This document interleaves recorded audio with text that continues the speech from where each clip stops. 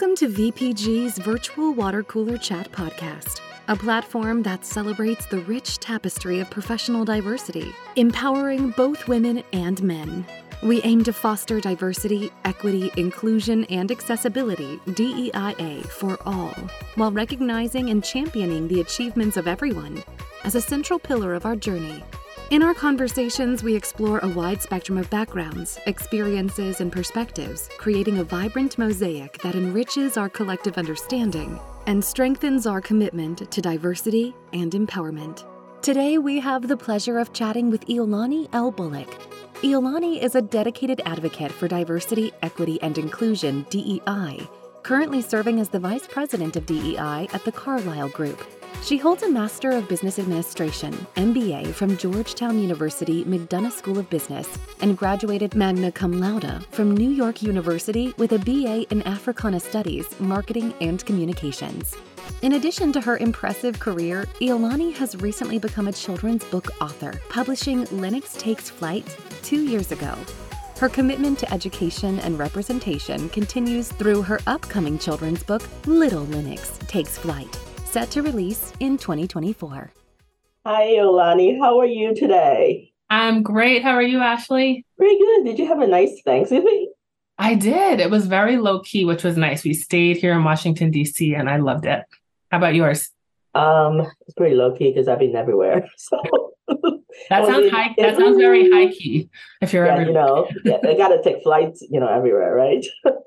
So thank you so much for accepting our invitation to be on Virtual Water Cooler Chat. We recently released Tash Durkin's episode, and she was loving it. And we just kind of go pretty organically and just have a chat. First thing first, we have Randy Braun to thank. Absolutely. Something major for the power lunch. So let's give credit where credit's due so that we have, our powerful women kind of get together. And I met Tash, and you were not at my table, but I was really drawn to how you introduce yourself. I was like, I really like how just natural she was. And when you were doing the quick intro at that power lunch, that's kind of drawn onto me. And then we're not at the same table, so I just walk over and introduce myself at the end, and you're running out, and I'm like, okay, we're going to have to connect. And then before you know it, we had Amplify Our Voice Under the Stars, and then we're going to do another event. So that's kind of how we get together. What was your recollection? Yeah, I think, there's something about the power of connection. Randy has such an extensive and amazing network of women, and there's always something about getting all these people in a room and feeding off of your energy. And when you ran over to me, your energy was so awesome. And unfortunately, I had to beeline out the door to make it to a meeting, but I was like, we will connect. And since then, we've done much, much more than that. I am just so glad. Can you share a little bit about Iolani? What is the essence of you? The essence of me? Well, I would say, it's really interesting. I am a New Yorker at heart, and I'm very proud. But I was raised by a single mother and was in a family of very strong women. So just along that thread of powerful women that poured into me all the time. And I think, for me, that was such a defining aspect. It is such a defining aspect of who I am, because they always told me that I could do anything, literally anything. We didn't have a lot of money, but it didn't matter. I could go to NYU. We, didn't have a lot of money, but it didn't matter. I could be a ballerina. I could do anything. And now thinking forward, I'm a wife, I'm a mother of 2, I'm an author, and my children and I recite affirmations every day.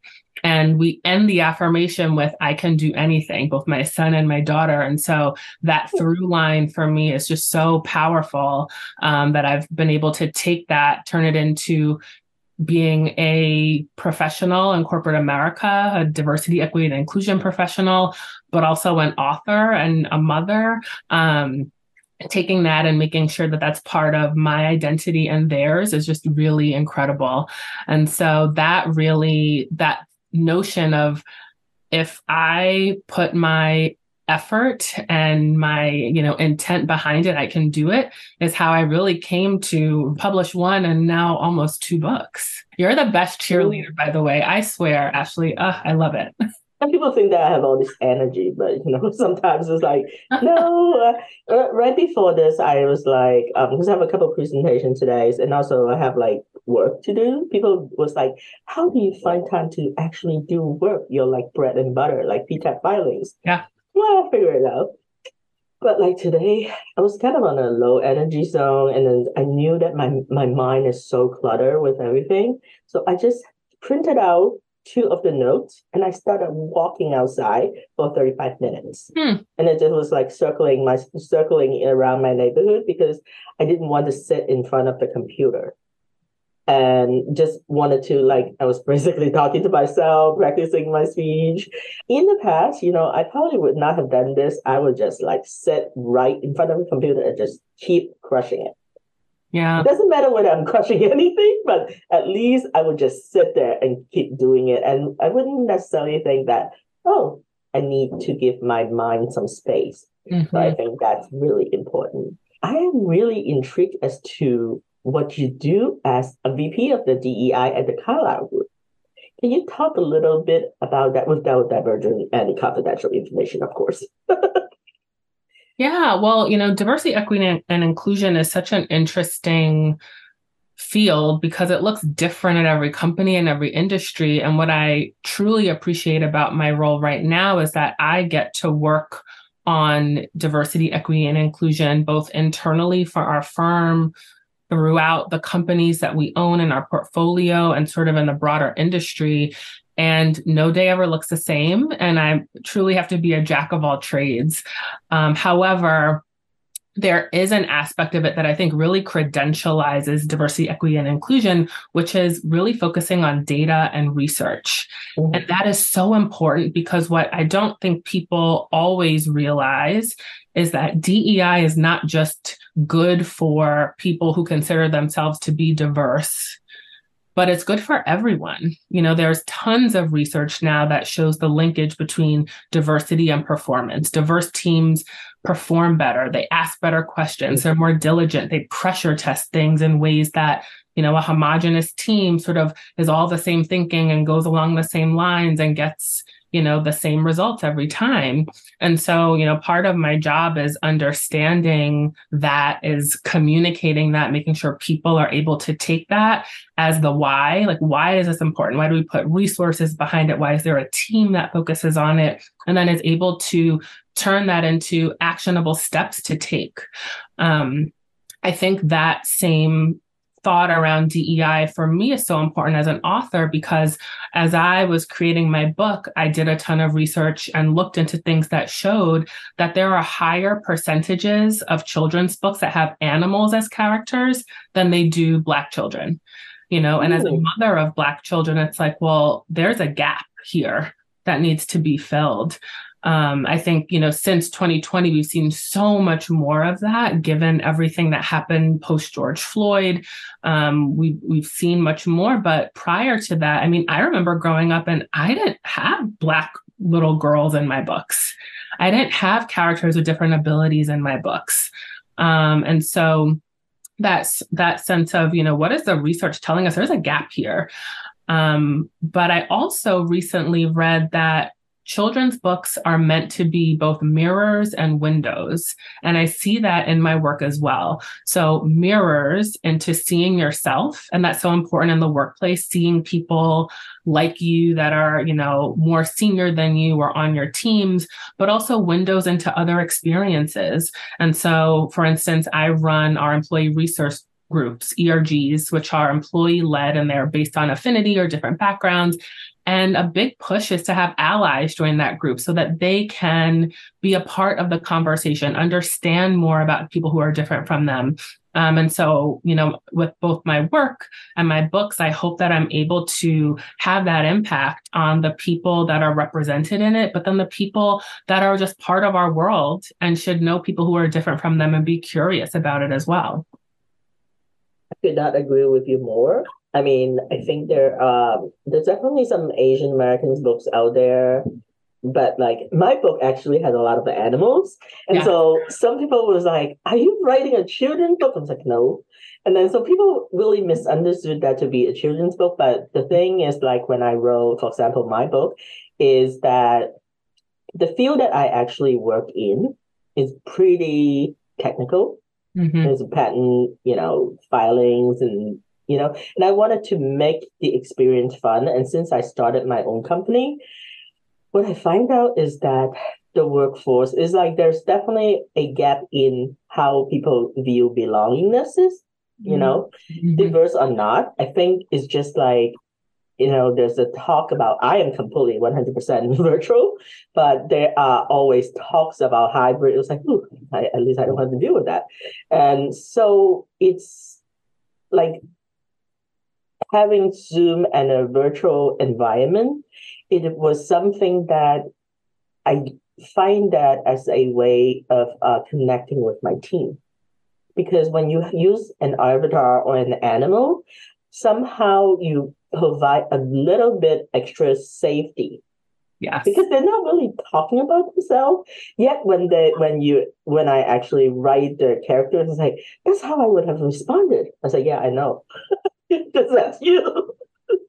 So Yeah. I think that was really interesting. And but I am really, really glad to see that you are writing, and including this, not necessarily, the mirror part, but for your children. It's like you're building legacy so that they can actually be more inclusive and that there's a more inclusive future for them. And so kudos to you.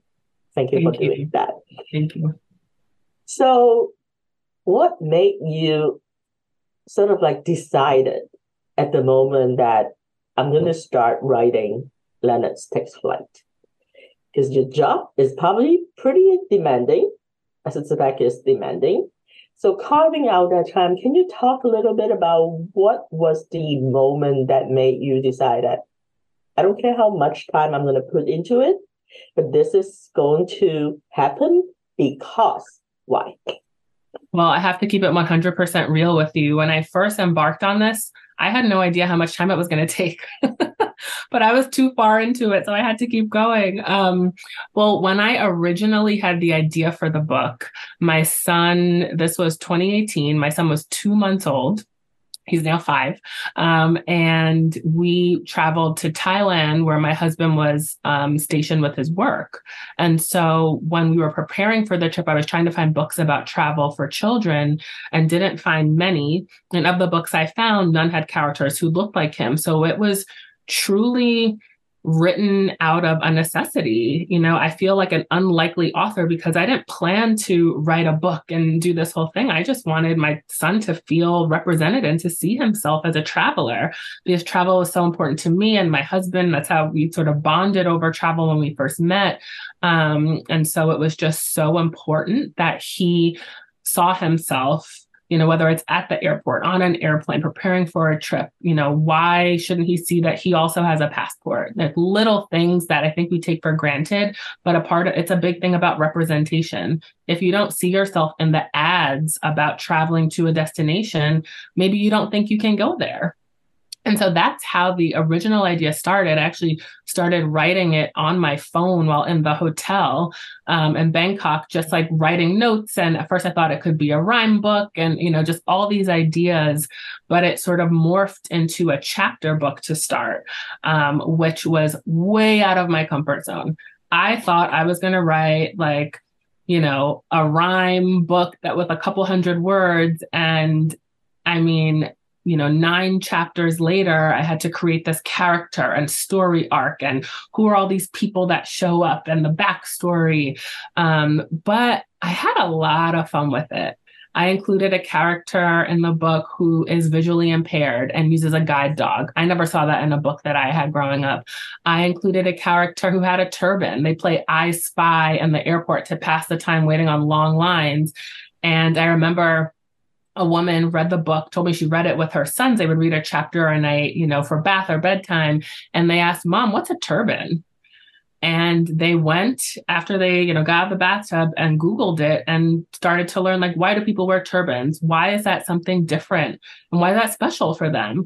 And so, for me, I just feel like the book opens up all these conversations. It helps to foster curiosity about difference, because where, we see a big issue is people are afraid of people who are different from them. And every day I tell my son, being different is special. Being different is cool. You don't want to be like everyone else. And if someone's different from you, you should ask them about it in a respectful way, of course. But we can't shy away from difference. The country is diversifying rapidly. The minority is now becoming the majority, is the majority. And so I feel like if you are not embracing it, you are going to be left behind in a bad way. Absolutely. So let's talk about the visually impaired characters and the dog. I think there's also an Asian character in there, right? The visually impaired woman is Asian. Yes, yes. Can we talk a little bit about accessibility? That is like the fourth criteria for DEI. So traditionally, we usually just DEI, diversity, equity, inclusion. I actually had a chat with Tash regarding accessibility because in the government you have to address that. I also work with the some people at the USPTO, and that is also a topic that is very near and dear to some of the thought leaders within the USPTO. And I wonder what your thoughts on how do we actually make accessibility pertinent to this discussion? I think it's incredibly important. And it's also something that we have to invest in. Luckily, technology is like moving at a rapid pace. And so I feel like there are more and more ways to help people maximize their performance by providing, whatever they need to do a job well done. But I think a part of it too is really understanding how to reach people. Like, we need to recruit people who may have, a need for different accessibility options, have different abilities. But I don't know that we're all there yet, from a corporate America perspective. Like, it takes a lot of intent. It takes a lot of action. It takes a lot of research to figure out how do you reach that population. But then you have to make sure on the back end that you can fully support them. You can't go out and say, I want to recruit people who have these needs, but then not be able to support them with technology or, whatever it is. And so from what I've seen, just working in the diversity industry in general, over the years, is that it's a multi-step process. Like, I remember when I was working on Wall Street, I used to connect with a student group at Columbia University that was focused on college students that had disabilities, and we would try to get them into our internship programs. But you just learn so much about what their needs are, and they are so varied. And that makes it tough for companies to say, well, how do I flex to be so individual with my needs, when I'm trying to really scale my operations in a way. And so I think it has to come down to real intent and focus, and really asking a lot of questions about what people's needs are. It's not one size fits all. Definitely not. I think society has moved toward, like you said, with George Floyd, there are some opening of discussion. Yeah. But overall, there's also still a bit of a taboo when people are so uncomfortable to approach a topic because they're so fearful of potential lawsuit, maybe, and fearful of how to best communicate. I think that when the conversation, when we are being genuine and about really be interested in helping, I think sometimes that intentions and that gesture comes through versus there's a lot of lip services, obviously. Of course. So, I think with proper intention and genuine, basically being authentic, I think people maybe the people with a disability in that community, they would actually feel that it's being supported, and maybe that's when you can actually bridge the gap. How do you feel about that? Yeah, no, I think that's a great point. The authenticity part of that is asking questions. We don't know what we don't know. And I think, there are corporate risks that, companies have to take into account. But at the same time, I think if people with different abilities know that companies are out there who can support them, they would also be more willing to share what their needs are. Because sometimes, we all try to cover or hide parts of ourselves that we're like, we've figured it out before, we've navigated around this. And so we can, sort of go in with one toe and see how it is versus just saying, here's what my needs are up front. At the end of the day, if this is a great person for the role, period, they have the skills that you need, you'll figure it out. You absolutely will. But it is a two-way street in that the companies and, the hiring managers need to be able to support them and be authentic about that. And the people with different abilities also need to come in and say, here's what I need in order to be my best self and perform at my best. Yeah, I think some transparency in candidates, like Kim Scott said, radical can do. I think that may help push us in the right direction. At least that's my hope. So you are getting ready to release the next book in around May-ish, Little Leonard Takes Flight. How is that book different from the first one? This book was actually the original intent that I had in writing the book. I wanted it to be a picture book because my son cannot read my current book. He's too young. It's a chapter book. So this one, he can absolutely read at 5 years old. And it really brings the whole story to life in visual form.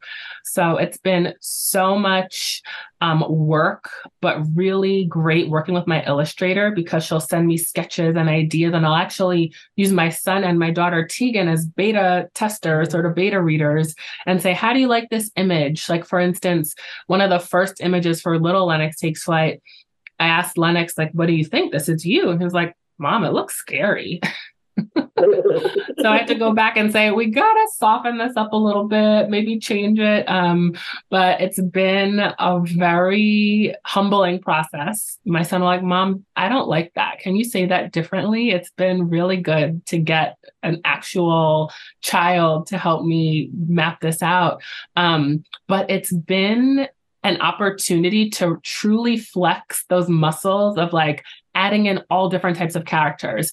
So in one page of the book is going to be a scene of an airport. And the airport is where everyone's journey begins. It doesn't matter your background, what you look like, where you come from, your country. You hear so many languages. You see people, wearing different things. And so I'm just so excited to like put all my ideas in these images and edit and change them because I want everyone to see themselves in the book. I want it to be a place where you're like, wow, I didn't think about that. When I go to an airport, it's not just everyone that looks like me. It is truly a mixture of all different, backgrounds. And I think it makes my son really excited to go to airports now, and he wants to play I Spy all the time. But the second book is so exciting. I cannot wait, and we'll be releasing some more images as they're ready. Well, you should see yourself and your face light up when you're talking about Little Leonard Takes Flight. I think that's what we do, as authors, because we can both say that now. And one thing that I was actually talking to other people about it, as this sort of takes popularity or, in the mainstream, you will likely get potential, maybe speaking engagement to spread the message. How do you feel about that? And there's two questions. One is that, do you have or do you ever feel that like this whole imposter syndrome? If yes, how do you overcome it?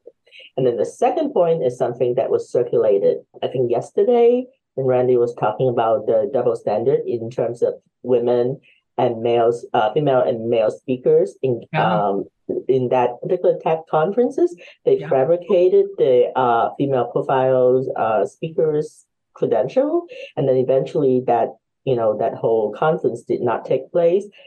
It was just kind of bad, disgusting, horrible. Oh my goodness. Yes. So let's talk about imposter syndrome.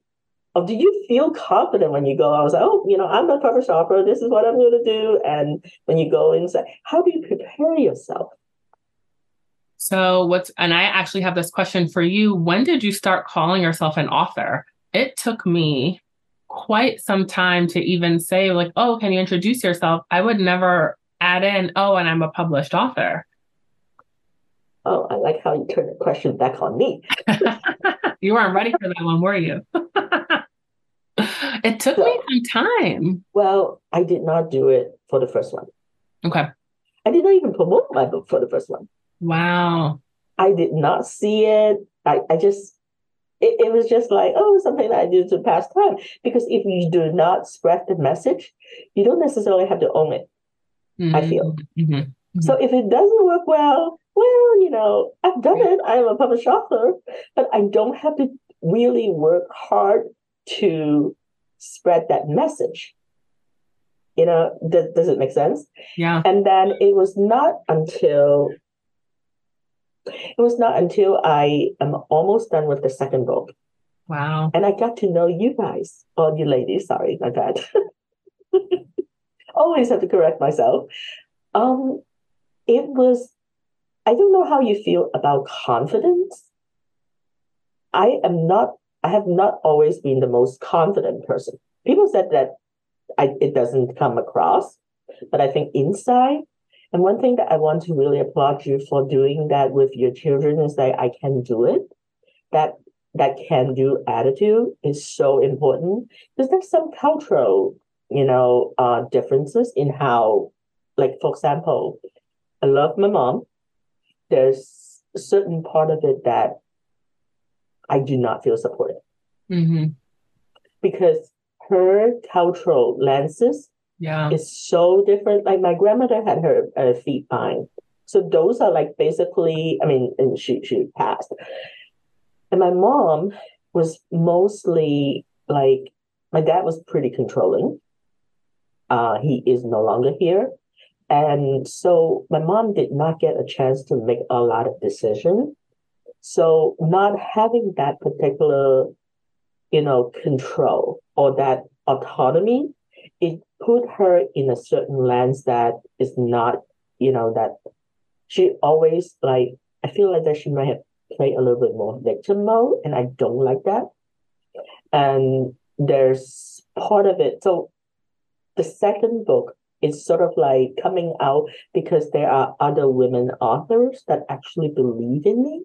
You, Tash, Randy, Lisa Gable. And through that's when I start thinking that, oh, maybe I know what I'm talking about.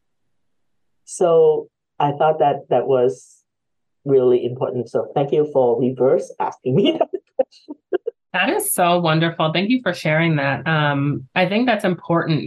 We all come from different backgrounds or cultural lenses that impact us more than we know, and we don't realize what we take on. And, we think maybe we've overcome something, but as adults, it manifests itself in so many different ways. Similarly, I really don't know that I've been confident in feeling like an author until I had just started the second book. And maybe that's very similar for us. It sort of took that first book to understand and, get into this mode of an author. But now I'm like, no, I'm an author. I'm a published author. Going on number 2, it feels really good. But I absolutely had imposter syndrome because originally I was writing this book to and for my son. So it wasn't even a thought of other people are gonna see, yes, in theory, but the original intent was I don't see this for him. And as his mom, I'm creating a world in which he can do anything, see himself, and feel confident. And so this book is to help him feel that way.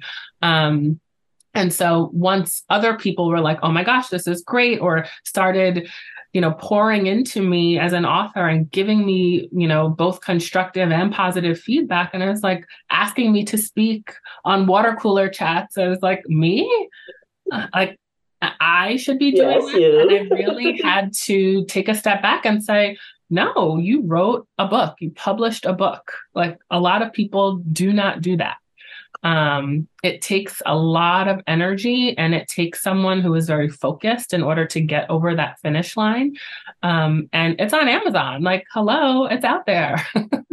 It's a commitment. And also, I think is that so a couple of things I wanted to kind of share how I am working on my imposter syndrome. Mm-hmm. So Seth Godin, marketing guru, I really kind of know him. And when he talked about imposter syndrome, he was like, well, of course you're going to have imposter syndrome. You have never done it before. It would be silly if you don't have that, you know? So it is actually a healthy thing. It kind of keep us on guard. Yeah. So that's kind of how I'm looking at it. It was like, well, you know, and the other thing that is really, I think, is so empowering is like through other people's feedback. And, you know, I no longer look at it sort of like, oh, because I never really, I mean, I have an actual business that, you know, the selling of the book is not my bread and butter. Yeah. At least not yet, right? Who knows what would happen? And who knows what would happen with Leonard's Takes Flight and Little Leonard's Takes Flight? You might have a foundation eventually, who knows, right? Sky's the limit. Absolutely. And then, so I think that our confidence is built through helping other people. And when they give us feedback that what we devoted our time, like, you know, maybe midnight after you put the kids or after I finish my filing. And when we go through that process and somehow other people resonated with it, that's, in my opinion, that's when I find my own fulfillment. It's not about that, you know, 60%, 60% of royalty that I'm getting. I don't even really keep track of it as much because I have other things to do, you know. But what I really find the most is that, using this book, I'm able to connect people. Yeah. And in a way that I have never thought that it's possible. So I'm getting my first sort of speaking consulting engagement. So excited. And it's also through other women who help me. Yeah. You know, and I just find that very, very amazing. Can we talk a little bit about the theme of women empowerment? What are some of the major lessons learned? Maybe give us like 2 to 3 points that you want to share with our audiences and in terms of what is important to you as a woman of color, because we're both women of color, and in terms of how do we propel our society forward using women empowerment. Yeah, I think some of the things that are most important are connectivity. You know, it's like that old adage, if you want to go fast, go alone. If you want to go far, go together, or go with more people. I forget. Yes. And it's sort of just, you need a tribe, I call it, around you. So I have a tribe of moms that, you know, we help each other. I have a tribe of incredible friends that I go to for things. And I really do feel that through people like you and Randy and others, just making these connections of women saying, there's nothing I'm getting out of this. I just want to help you, because all of us succeed if one of us succeeds. And so I've been very much trying to be a bridge, you know, as I can support other women, helping women that are, you know, younger than me or coming up through the ranks, whether it's within my company or I went to Georgetown for business school and just had calls with a few women who are just interested in talking to an alum. You know, ways that you can reach back is so important, and reach across and reach diagonally, like reach everywhere. But it is so important. And you just never know. The second thing I'll say is how a small thing can impact someone.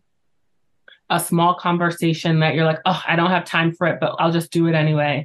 A small compliment, just saying, I saw you do this, and that was really awesome. Those things, we talk about imposter syndrome, help to break that oftentimes. When other people see you and notice you and see what you're doing, that gives you confidence that you can take a step forward and continue to succeed. But I also think in terms of women's empowerment, it's really important that men are allies. Mm. And there's research that was recently done that showed, I believe, it was specific in venture capital, men with daughters outperformed men that didn't have daughters. Whoa. Yeah. And so, yes, we as a collective of women have to, gatekeep in some ways, but at the same time, allyship is crucial. And there are men out there who understand how and when they need to step aside, make a connection, really support in different ways. And I think that is critical to our success. I love how you say that about allyship because your episode, our recording here is going to be the first episode for 2024. We are going to change a little bit in the new year because in 2023 we have only had women that we interviewed. Interesting. So because at that time, I mean, I still do believe in women empowerment, but exactly like you said, I've kind of started with conversation with so many men and women and men both. But if the system is fundamentally still, kind of like run by men, they need to be in the conversation so that we can actually make changes, effective changes. Absolutely. So 2024, besides the BPG team, you're the first one to know that we are going to expand out to DEIA theme, and we will have some like very diverse practitioners to address some of the topic. We'll talk about their personal professional journey, but together is better because that's how diverse practitioners and diverse like viewpoint is how we actually come up with creative solutions. That is awesome. I cannot wait to hear it.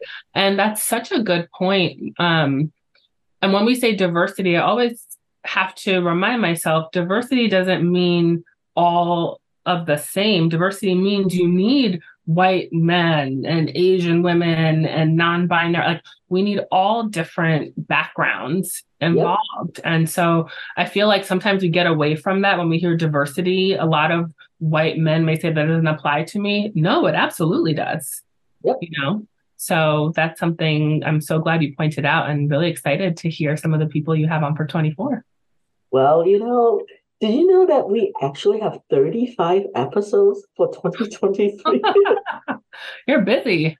Jeez. My team has been busy. I think I worked them too hard. And then I told them, I was like, okay, 2024, we're going to slow down. We're going to have 24.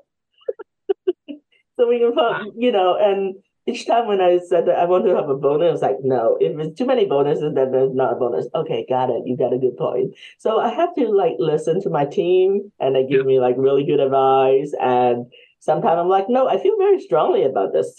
It's like, okay, fine. We'll just make it happen. But, well, thank you so much, Iolani. I think that is amazing.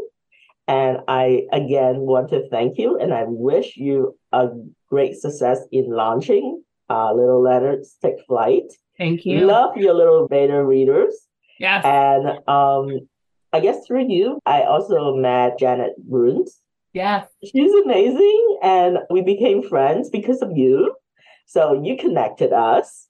And with that, I want to wish you a Happy New Year. And thank you again. Same to you. And thank you for having me.